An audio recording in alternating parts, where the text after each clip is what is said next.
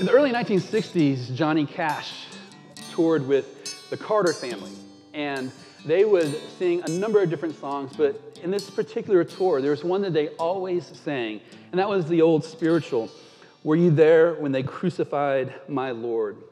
And in one particular instance, you can still find the YouTube video. Johnny Cash and the Carter family are on a television show, and you have these horns playing in the background very softly in a funeral-like dirge, and Johnny Cash is narrating what happened at the time of the crucifixion of Jesus, particularly what happened when the guards were gambling for the robes of Jesus. And as that music played, Cash deliberately and methodically and intentionally said these words. "There was one Roman soldier, legend and tradition has it, who carried the robe away. And for years after that, he was like a man who had lost his mind. He would turn to this one and that one, and he would say, 'Were you there when we crucified him? Were you there?'" They go into the song, and they sing those haunting words. "Were you there when they crucified my Lord? Were you there when they crucified my Lord? Oh, sometimes it causes me to tremble, tremble, tremble." One of the reasons why Luke, this gospel writer, this historical biographer of Jesus, has been writing is to actually bring us to this point in the life of Christ. For people like you and me who weren't there when Jesus was crucified, he wants to bring us there as he tells his story. In fact, he's going to tell his story in such a way that he's going to highlight for us a number of people who were there at the cross and help us to see and to learn from their experience and their reactions and the things that they said. And in the process of this, he's going to highlight some things that are really quite ironic. And as we get ready to jump into that, let me just remind you of how he started his gospel out. He said these words at the very beginning. "Many have undertaken to draw up an account of the things that have been fulfilled among us, just as they were handed down to us by those who from the first were eyewitnesses and ministers of the word. With this in mind, since I myself have carefully investigated everything from the beginning, I too decided to write an orderly account for you, most excellent Theophilus, so that you may know the certainty of the things you have been taught." Luke began his gospel by telling us that many people were talking about this and seeking to compile an authoritative gospel of Jesus, a historical account of Jesus. And so he investigated and talked to those people who were the original eyewitnesses.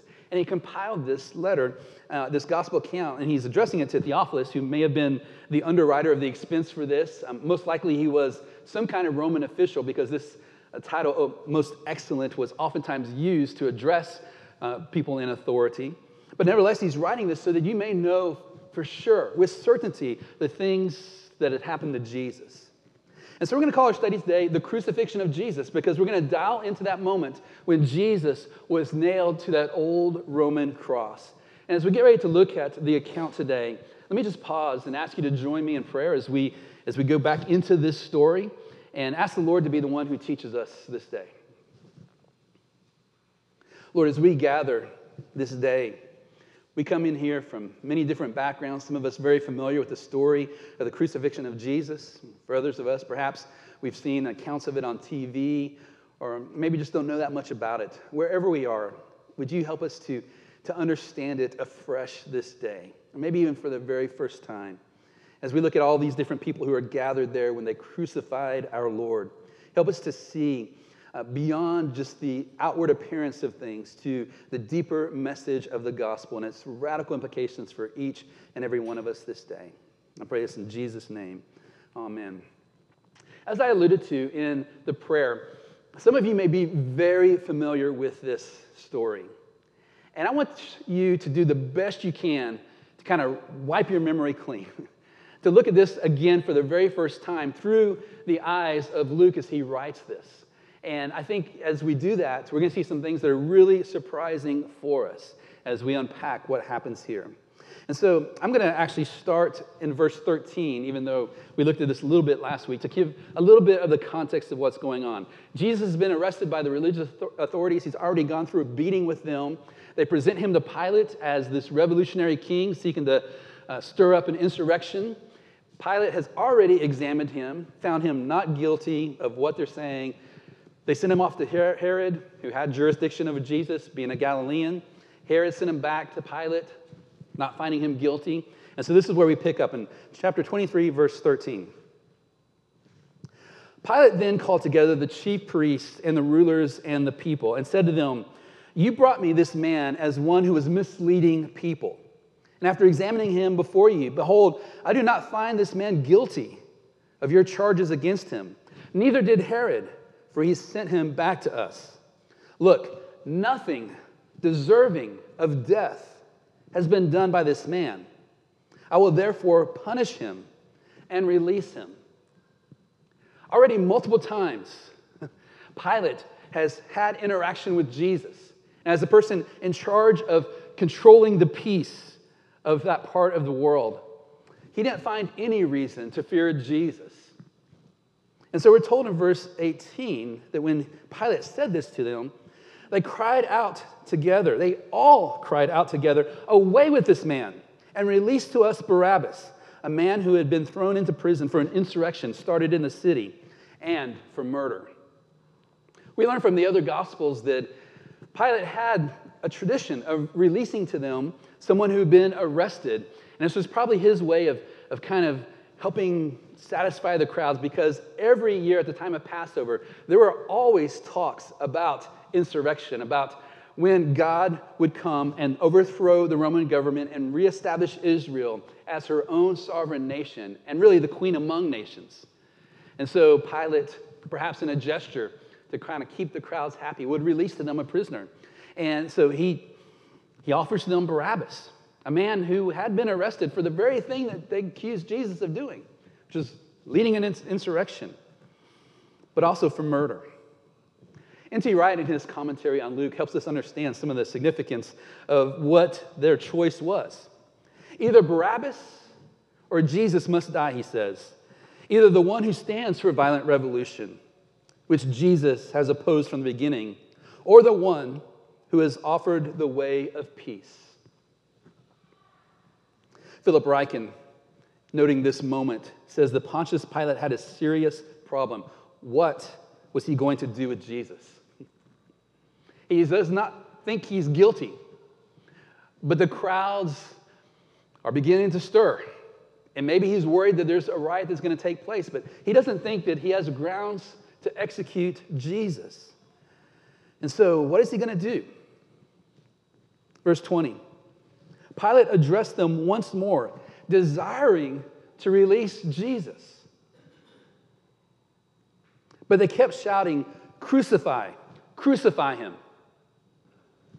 See the crowds now being stirred up by the religious leaders as Pilate is seeking to release this man to them. And they didn't want to crucify Jesus themselves because they didn't want to take the blame. They're working the angle trying to get Pilate to do it for them. And so now, when Pilate says, "What shall I do?" all they can do is shout and try to shout him down. "Crucify, crucify him." Hear the crowds in an increasingly deafening roar. "Crucify, crucify him." Pilate, a third time, said to them, "Why? What evil has he done? I have found in him no guilt deserving of death. I will therefore punish him and release him." Pilate, thinking that maybe if they just want to see Jesus suffer, would be satisfied at Jesus receiving a beating. He knows that they've already beaten him down once, that is, the religious leaders. But maybe if Rome does it officially, they will then be satisfied. But maybe sensing a weakness in Pilate, they're having nothing of it. If he's willing to beat an innocent man, then maybe they could push him a little bit further. We're told from the Gospel of John that Pilate tried to set Jesus free, but the Jewish leaders kept shouting, "If you let this man go, You are no friend of Caesar. Anyone who claims to be a king opposes Caesar. So now they're manipulating him, saying if you let Jesus go, you're going to be in trouble with Caesar because he's claiming to be a rival king to Caesar. And come on, Pilate, you know what you're supposed to do when that happens. Rome is an expert at doing this. They execute rivals to Roman power. Back to the Gospel of Luke, verse 23. They were urgent, demanding with loud cries that he should be crucified. And their voices prevailed. So Pilate decided that their demand should be granted. Here he's caving, not so much to political pressure, but just to the pressure of trying to keep the crowds happy. Pilate knows he's done nothing wrong, deserving death. But he also doesn't want a riot, especially during Passover when Israel is celebrating their liberation from slavery in Egypt. And so what is he going to do with Jesus? He decides that their demand to have Jesus crucified should be granted. He released the man who had been thrown into prison for insurrection and murder, for whom they asked, but he delivered Jesus over to their will. Here for the second time, Luke tells us that Barabbas, who was guilty of the very thing that they wanted to frame Jesus for, insurrection, potential murder. This is one of the ironies in this account. Pilate lets him go, and Jesus is carried away.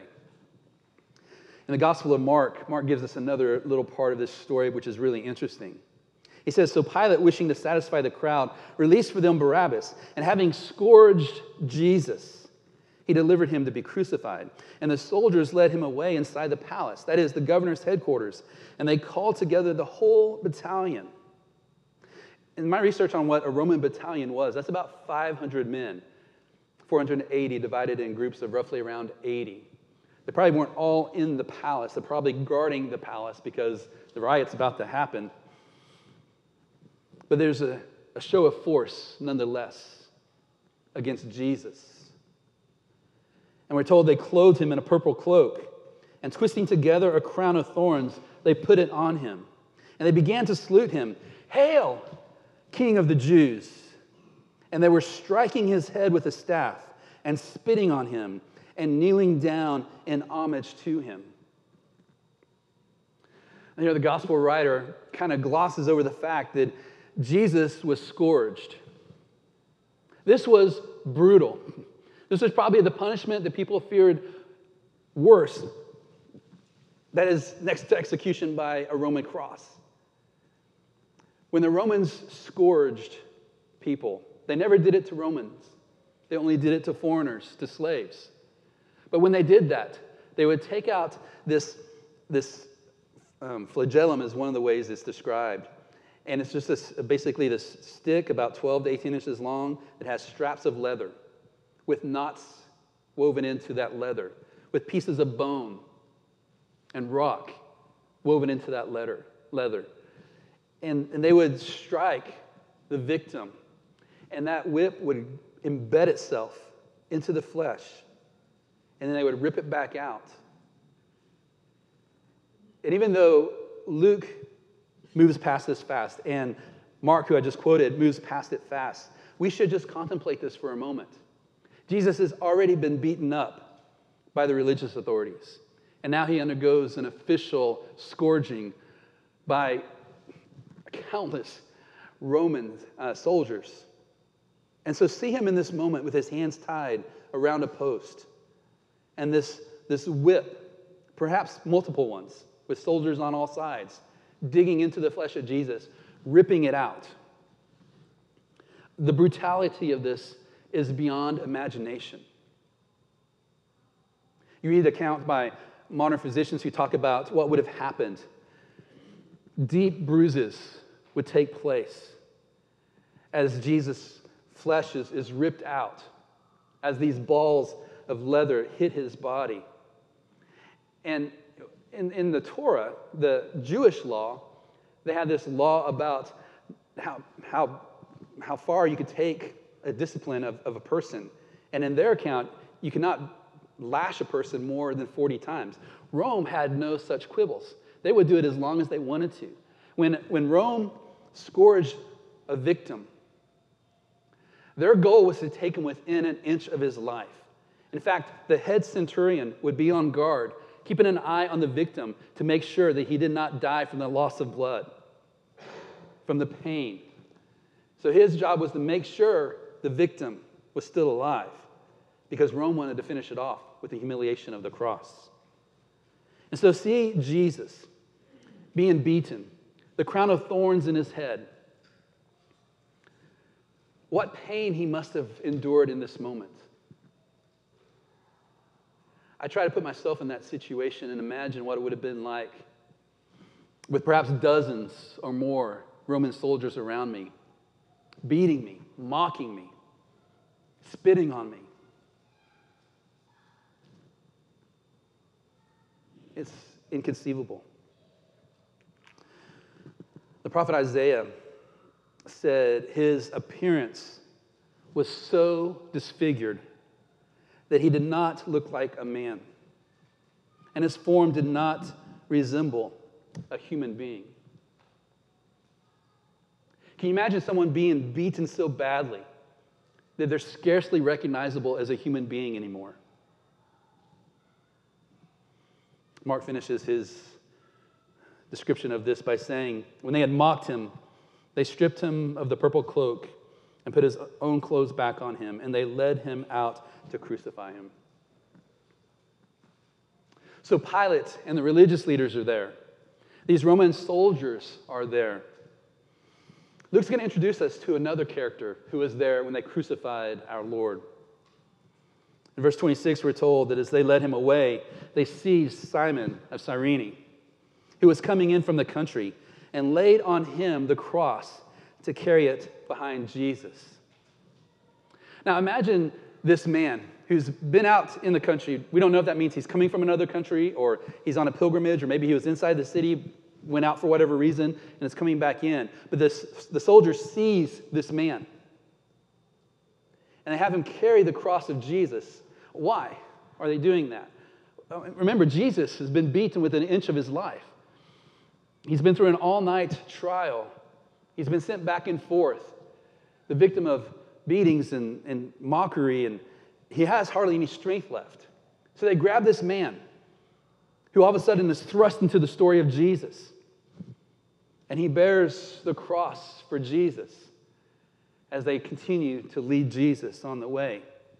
I wonder what horror this man must have felt in that moment. No one wanted to touch a Roman cross, let alone carry one. Let alone carry one that already is dripping in blood and perhaps pieces of flesh from the back of Jesus. What if the Romans disapproved of what he did and wanted to take out some of their fury on him? We're not told really what the rest of Simon of Cyrene's story is, but that had to have affected him the rest of his life. I wonder if he became a follower of Jesus once Jesus came back from the dead on the third day and sent his disciples out with the good news of the forgiveness of sins. I wonder if he told that story over and over again of the horror of carrying that cross, but really what an honor it must have been. I don't know about you, but as I think about that situation and what they're doing to Jesus, and I was reflecting on it this week, and seeing Jesus struggle on the way to that, I would want to go and help carry that cross for him. He's already suffered enough. He's already been humiliated and degraded enough. And if I could just help in that moment to ease his suffering, I would want to do that. So Simon of Cyrene was another person who was there when they crucified our Lord. Luke tells us about some more people.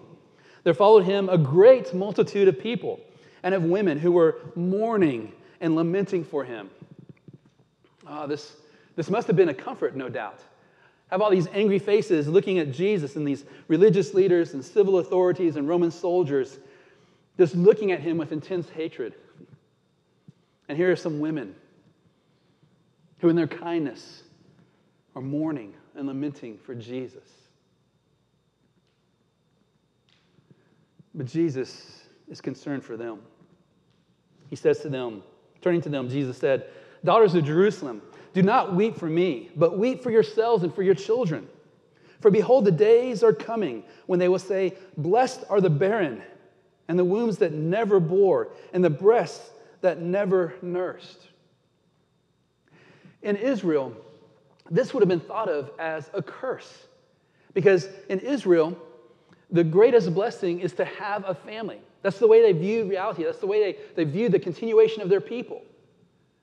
But now what was viewed as a curse, they now say will actually be a blessing. And then Jesus says, they will begin to say to the mountains, "Fall on us," and to the hills, "Cover us." For if they do these things when the wood is green, what will happen when it is dry? Jesus is telling these daughters of Jerusalem to weep for themselves, to weep for their children. He foresees a day when great tribulation will come upon this city, and they will be begging for death. And then Jesus has this cryptic saying, "For if they do these things when the wood is green, what will happen when it is dry?" What does he mean by that? Wood that is green is wood that still has life within it. Even if it's been cut down and has been living, while it's still green, it still has life flowing in it. But of course, it eventually becomes dry. N.T. Wright, again, I think is very helpful in helping us understand the implications of what Jesus is saying. He writes, "The contrast between green and dry wood supplied Jesus with one of his darkest sayings. Jesus wasn't a rebel leader. He wasn't dry wood timber ready for burning. On the contrary, he was green wood. His mission was about peace and repentance, about God's reconciling kingdom for Israel and the nations. But he is saying, if they, that is the Romans, are even doing this to him, what will they do when Jerusalem is filled with young hotheads, firebrands, eager to do anything they can to create violence and mayhem? If the Romans crucify the Prince of Peace, what will they do to genuine warlords?" Jesus, of course, is looking into the future. He's already wept over the city of Jerusalem, saying to them, "If only you had known the way of peace, but now it is hidden from you." And their desire for revolution and their desire for war with Rome, they were itching for that.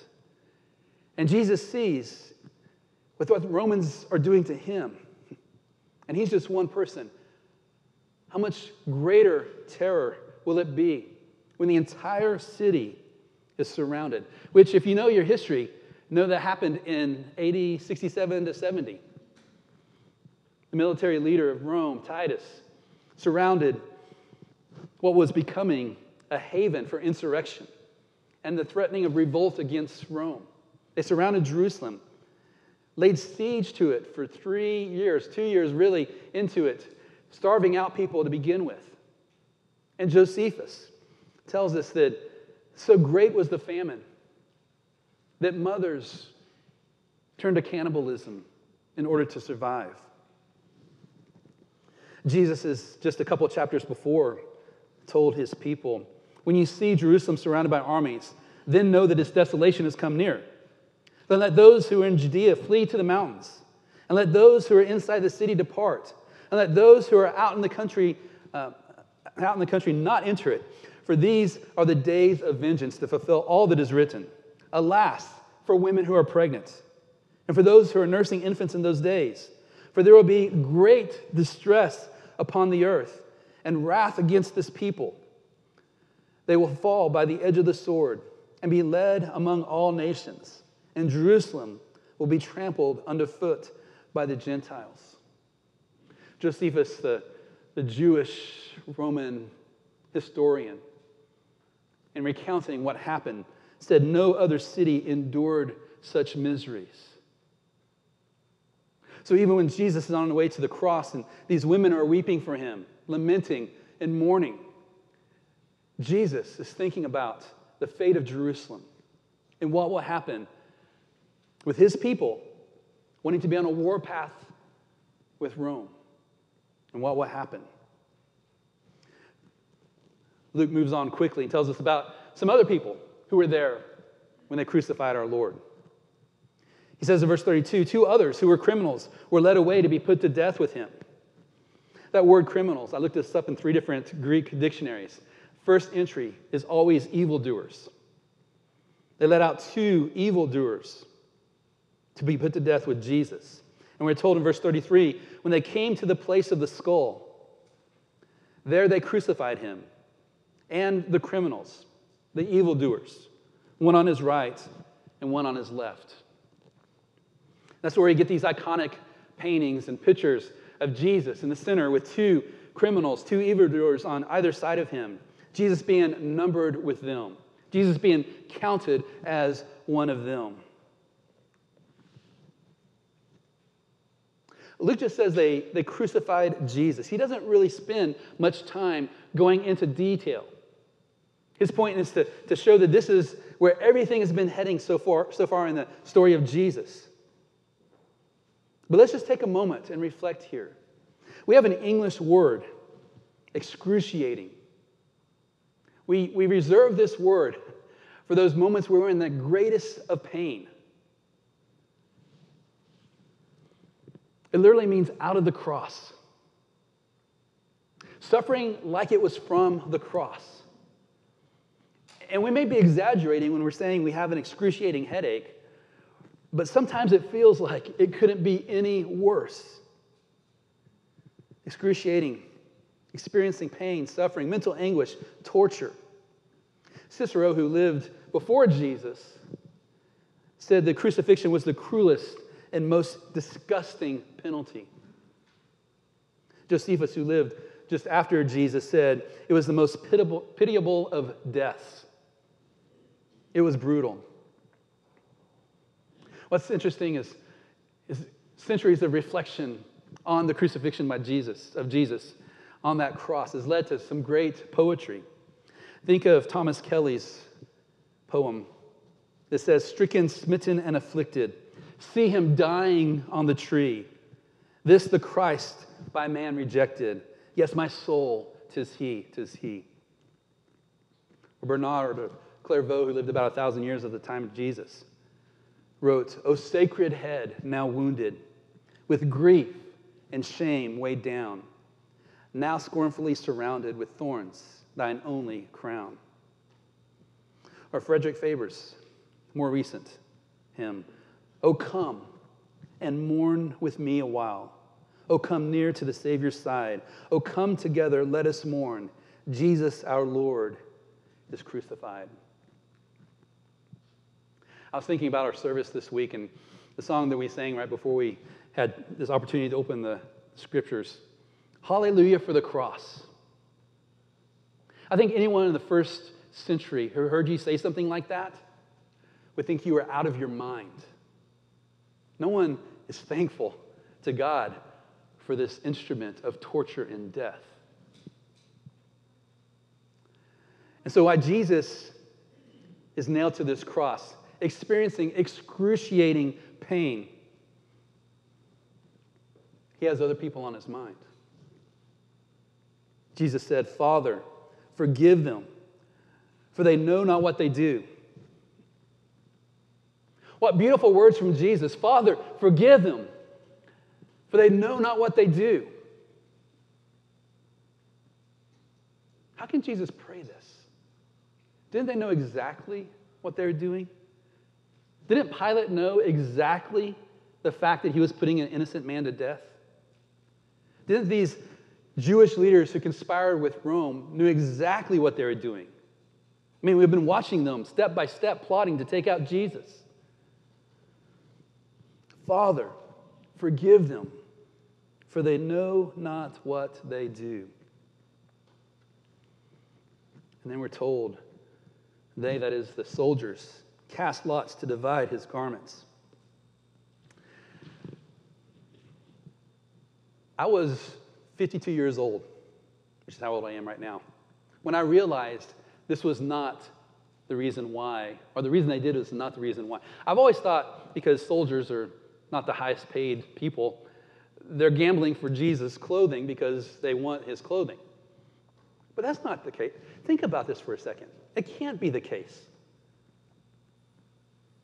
They may have been poor, but the clothing they took off of Jesus so they could nail him to that cross naked was covered in blood and bits of flesh. What a disgusting garment that was. Why are they gambling for this? We're not told, but I think they want the trophy. I think they want this robe so they can boast. They certainly don't want to wear it. Nevertheless, they cast lots to divide his garments. We're told in verse 35, the people stood by watching, but the rulers, that is, the Jewish ruling authorities, scoffed at him, saying, he saved others. Let him save himself, if he is the Christ of God, his chosen one. I mean, you can almost hear the sarcasm dripping from their lips. They got exactly what they wanted, this man who claimed to be the Christ, but who said that they were going to be excluded from the kingdom of God, that is, the religious authorities, unless they repented and followed him. Now they got exactly what they wanted. They manipulated the Roman system to get Jesus put to death, and so they're sitting there mocking and scoffing him. He saved others. Here's another piece of irony. They know that Jesus has saved others. They're accusing themselves, even as they say that. Jesus has healed people. He has brought people back from the dead. He saved others. We should worship him. But they just use that as a reason to mock him. Let him save himself if he is the Christ. If he's the Christ of God. If he's his chosen one. God wouldn't let his Messiah be crucified.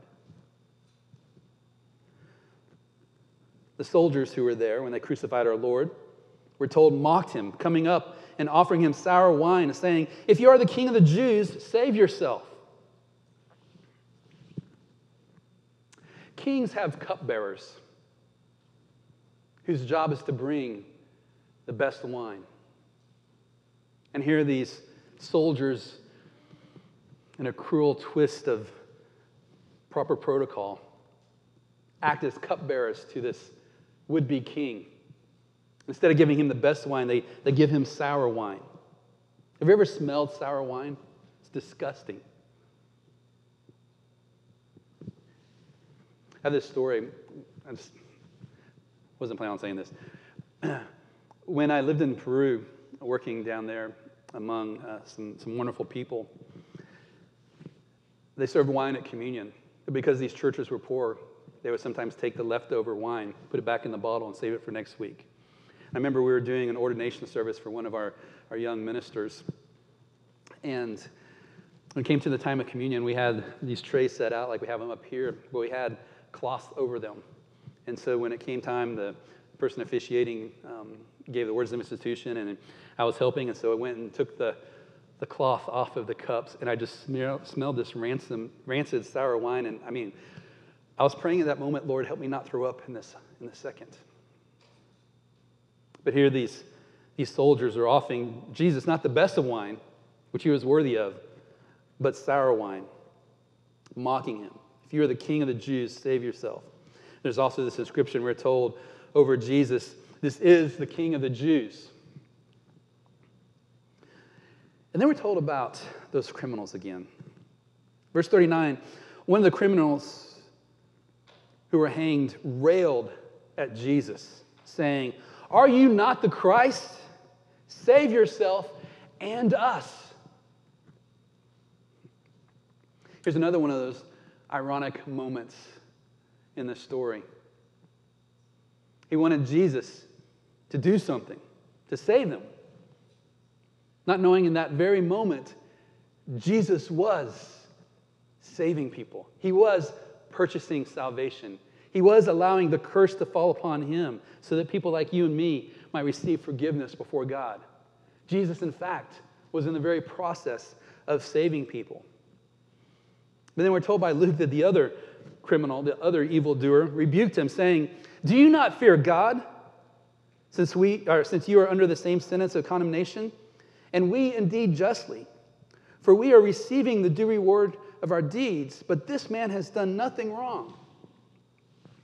If you're familiar with the gospel accounts, you know that in some of the other gospels, we're told that this other criminal at first had joined in the mockery of Jesus. Can you imagine just the contempt? You're literally in excruciating pain, fighting for breath, but you're still filled with anger and hate. Did you find your fleeting breath to be useful in pouring contempt on someone else who's crucified next to you? What insanity that is. But something happened along the way, and we're not told what. Probably because no one had a chance to ask him.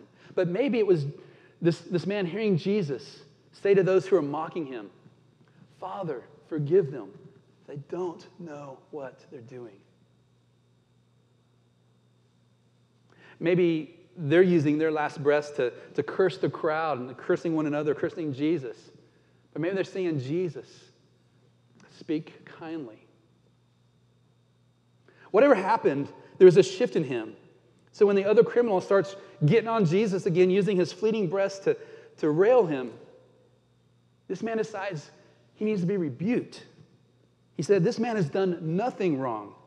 And then, and what has got to be one of the most insightful moments of clarity ever into who Jesus was, this criminal said, Jesus, remember me when you come into your kingdom.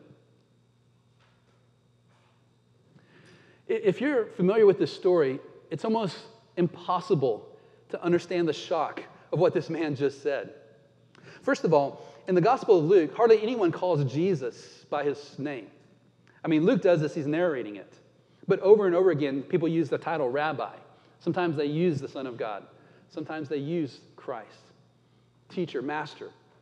But hardly anyone uses the name of Jesus. But the first time we heard about it was when the angel appeared to Joseph and told him he was going to have this child. He said, you shall call his name Jesus, for he will save his people from their sins. The very name of Jesus means God saves. So in a sense, when he calls out to Jesus, he's like, hey, God saves. Remember me when you come into your kingdom. But notice this word when.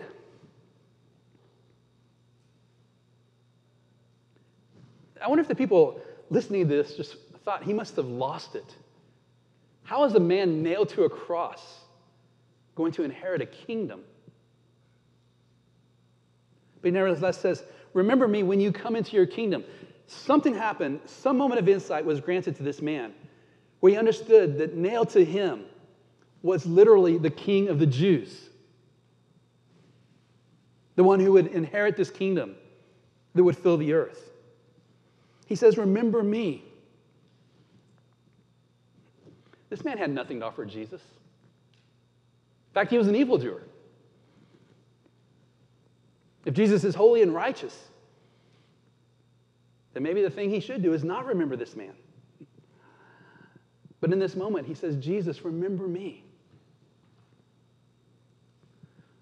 What an incredible statement of faith. What's going on here? May I suggest to you, my friends, that this criminal next to Jesus is enthroning Jesus as the true king. Something that Herod didn't do, something that Pilate didn't do, something that the religious authorities didn't do, something the soldiers did not do.